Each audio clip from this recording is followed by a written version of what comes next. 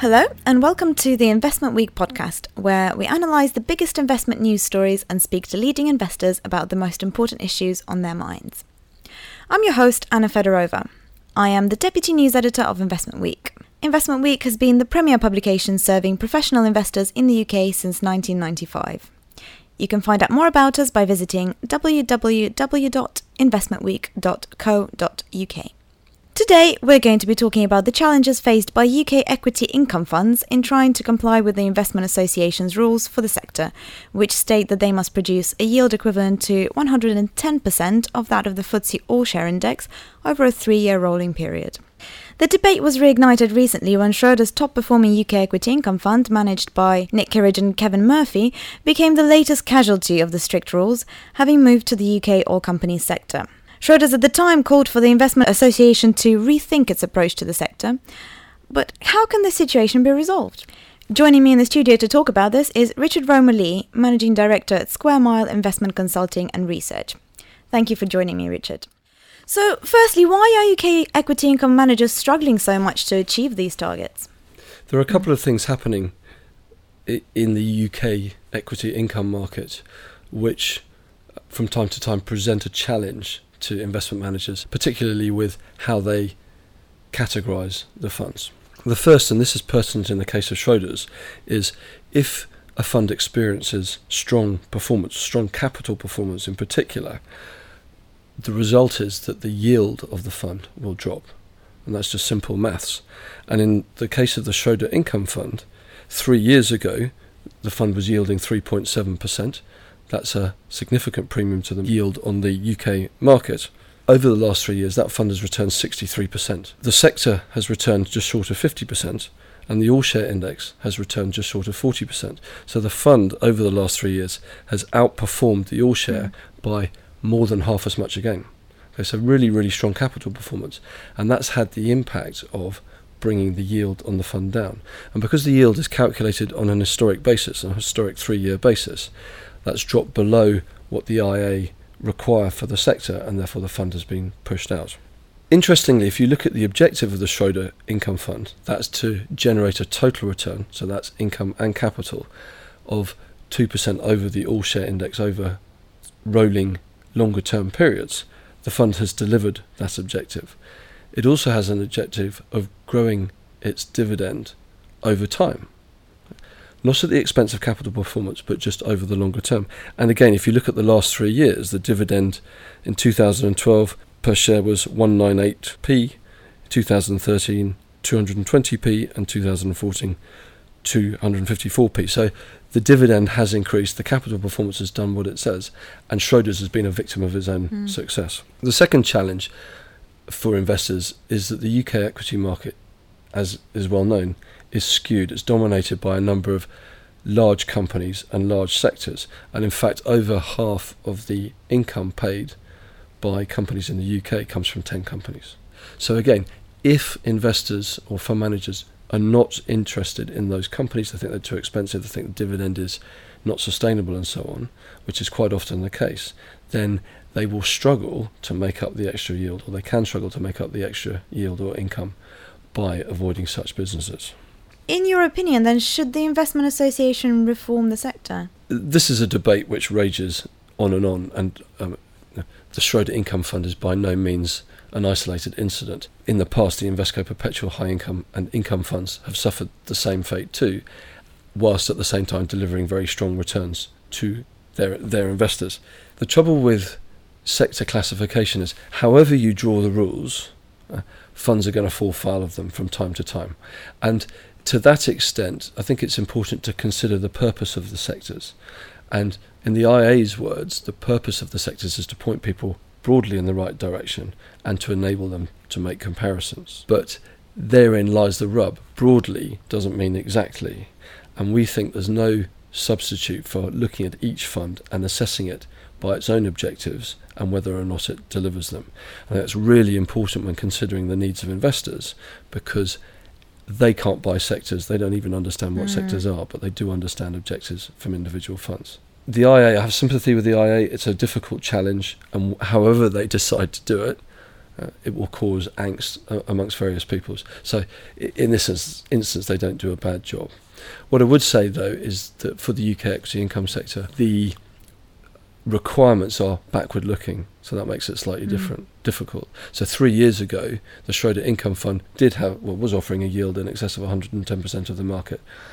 Since then, it's grown its income, it's delivered fantastic returns, but now it doesn't meet the sector requirements. Now, turning away from that particular sector, the Investment Association has had a lot on its plate recently in general, with investors also calling for an overhaul of the ever-growing unclassified sector. So does that mean that the concept of sectors is perhaps becoming redundant completely as the investment landscape changes? I don't think the concept of sectors is becoming completely redundant. And indeed, people need some guidance, I believe, in where to look for appropriate funds. Having said that, the IA faces an enormous challenge in considering the different factors that help classify funds. And specifically, and they've always done this quite well, what outcome are they offering? Is it capital growth? Is it income? And more recently, capital preservation or protection against inflation. And the IA have always had income and growth classifications sitting above their sectors. It's just that they haven't been widely used in the past. There are different dimensions that need to be considered. So one is, what's the outcome being offered? And we're seeing an increasing number of capital preservation and income funds being launched, especially at the moment. The second is the geography. The third is the asset class.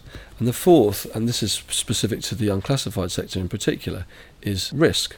Because what we've seen, particularly since the financial crisis, is we've seen a great swath of risk-targeted funds being launched, and they don't fit naturally in the IA's sectors. So I think it's well versed that the IA is consulting the industry as to how it should deal with this, but its task is difficult because there are so many different things to consider. Great. Thank you very much, Richard. Thank you.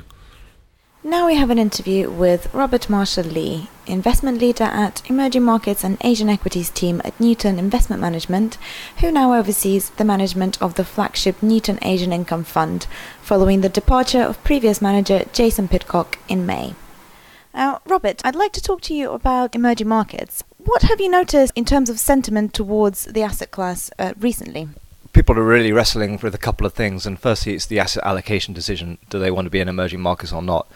People have seen US equities doing very well. They're looking for growth, capital appreciation, and are aware about the differences in valuations. But the reality is it's a very differentiated outlook, so they're struggling with that. From our point, as a very active manager, we can go very long in the attractive parts of the emerging markets and avoid the ugly bits. Such as Brazil is going to have a very difficult outlook for the next couple of years, so we just don't need to have any assets there. The other thing is obviously US rate rises, the yield environment there, what that means for emerging markets and capital flows. And again, the reality is it depends on the strength of the underlying economies and the current accounts, the terms of trade with commodities. And some economies are very vulnerable as part of that, and some are actually very robust, and we've seen that playing out over the last 12 months. You've mentioned the ugly parts of the emerging market universe, but where exactly are you seeing the opportunities at the moment? Probably the biggest position for us is in India. We're 21% overweight, I think, currently, so close to 30% of our portfolio. And that's not trading on some momentum or anything. It's really where we see the potential value creation over the next 5 years. We think it's going to be the best equity market in the world in real hard currency terms over the next 5 years, and we reflect that with some great companies. Again, it comes down to this differentiation, real strong underlying growth there from a low base. Now, the contrast of that is obviously somewhere like Brazil, where we see a big correction, but there are a lot of other emerging markets in the same boat. On a more sector-specific side of things, we're broadly avoiding commodities, but we find really fantastic growth opportunities still in internet companies. They've done very well, but we see a huge growth path ahead. And when we're investing in China, that's exactly where we're focusing our efforts in companies in China. And speaking about China, how much of a difficulty does that pose for you as an investment manager at the moment with all the negative news around it? It's an interesting one because the market's been ramping very, very rapidly, led by a lot of liquidity into the market.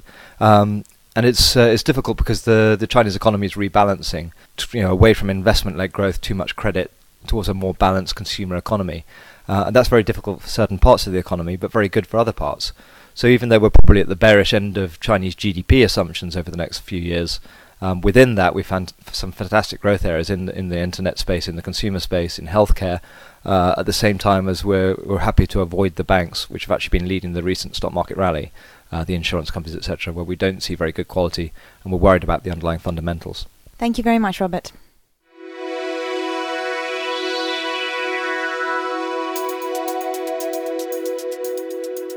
It's time for our news segment, where we discuss some of the stories which have been making headlines lately and what they might mean for investors. I'm joined by Investment Week's asset management correspondent, Alice Rigby. Thanks for joining, Alice. Now, the first story that we're going to discuss is the recent events in China. Now, Alice, what has been happening in China recently and what does it mean for markets? Well, really, this is the end of the raging bull market in China. We've seen the index move 100% higher on a 12-month view in the period to June. But then markets started to tumble, and they really did tumble. In the month to July the 8th, they fell by 32%. So really, we have seen a real damaging of a Chinese market. The third biggest daily points fall in the Shanghai Composite Index history happened earlier in the month, so really damaging time there.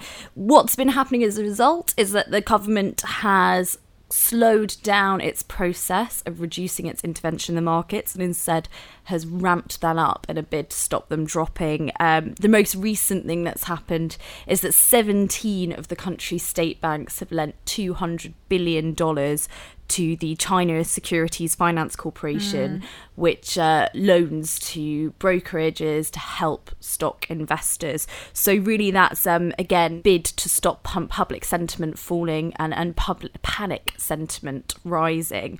They've also accused large institutional investors, including large Western banks, of deliberately damaging the markets, and 14,000 companies have now suspended trading their shares to counteract panic sellings. IPOs have been suspended. It's really a massive deal. It's a real change in the markets. And as a result, investors in their market are being damaged. So Chinese ETFs is in massive price swings and valuation gaps, and it's further exacerbated the problem for commodities, which of course have already been damaged by slowing growth in China over the last couple of years. So China's still the biggest importer of commodities, but this is could have a contagion effect on its growth. And it's not been a good time for that asset class in general.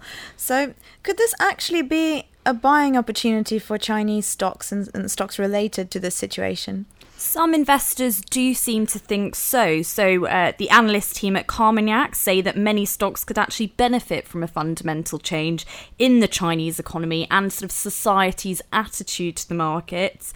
And Neuberger Berman's Frank Yao called the conditions a wonderful opportunity to add more to our holdings. So he clearly agrees. Matthews Asia is also positive on what's been happening, saying that strong consumer numbers and continuing government investment in sort of soft infrastructure are positive underlying factors in China. However, GAM's investment director Michael Lai said that poor government policy had helped actually prompt the cat crash, and that it is impossible to hedge against future poor policy decisions, making China a fundamentally difficult market to invest in. AXA's senior economist Aidan Yao agreed with that sentiment, saying that the slump could prompt a confidence shock to the government's credibility, recommending investors take profits in Asia more broadly and reduce their weighting to neutral because of the potential for contagion. Now, China hasn't been the only issue on investors' minds recently. We've also seen markets really struggle with liquidity in the bond markets. So why is bond liquidity such a concern at the moment, Alice? Well, over the last 6 months or so, we've seen really fluctuating and ultimately spiking yields across the world, prompting massive sell-offs in the bond market. So the most notable cases, of course, German bonds, which briefly fell to a negative yield earlier this year. So really, it's been a bad time for fixed income investors. And those issues have prompted significant redemptions. So since the end of April, bond markets have seen over 640 $40 billion in outflows. It's a significant amount. Liquidity is such a concern that some of the biggest investors in the sector have already spoken out about their concerns. One of those is Bill Gross. He, of course, ran the largest fixed income fund in the world at PIMCO for over a decade.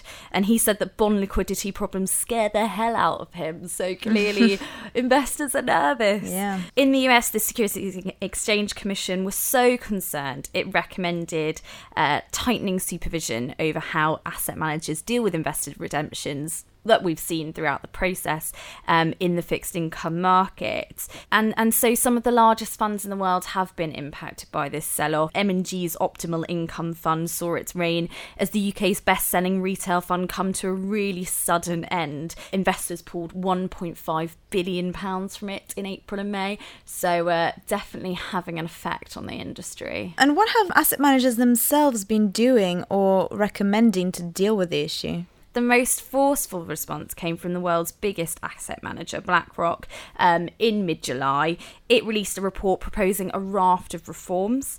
These included new trading protocols, which will make the fixed income market similar to the way that equities are traded, seeing buy and sell orders matched up. It also proposed revisions to the way that trades are reported to the market, so particularly larger trades being delayed to the end of the day. And in June, Aberdeen said it was utilising derivatives and increasing the overseas investment capacity of its funds in a bid to counteract the problem.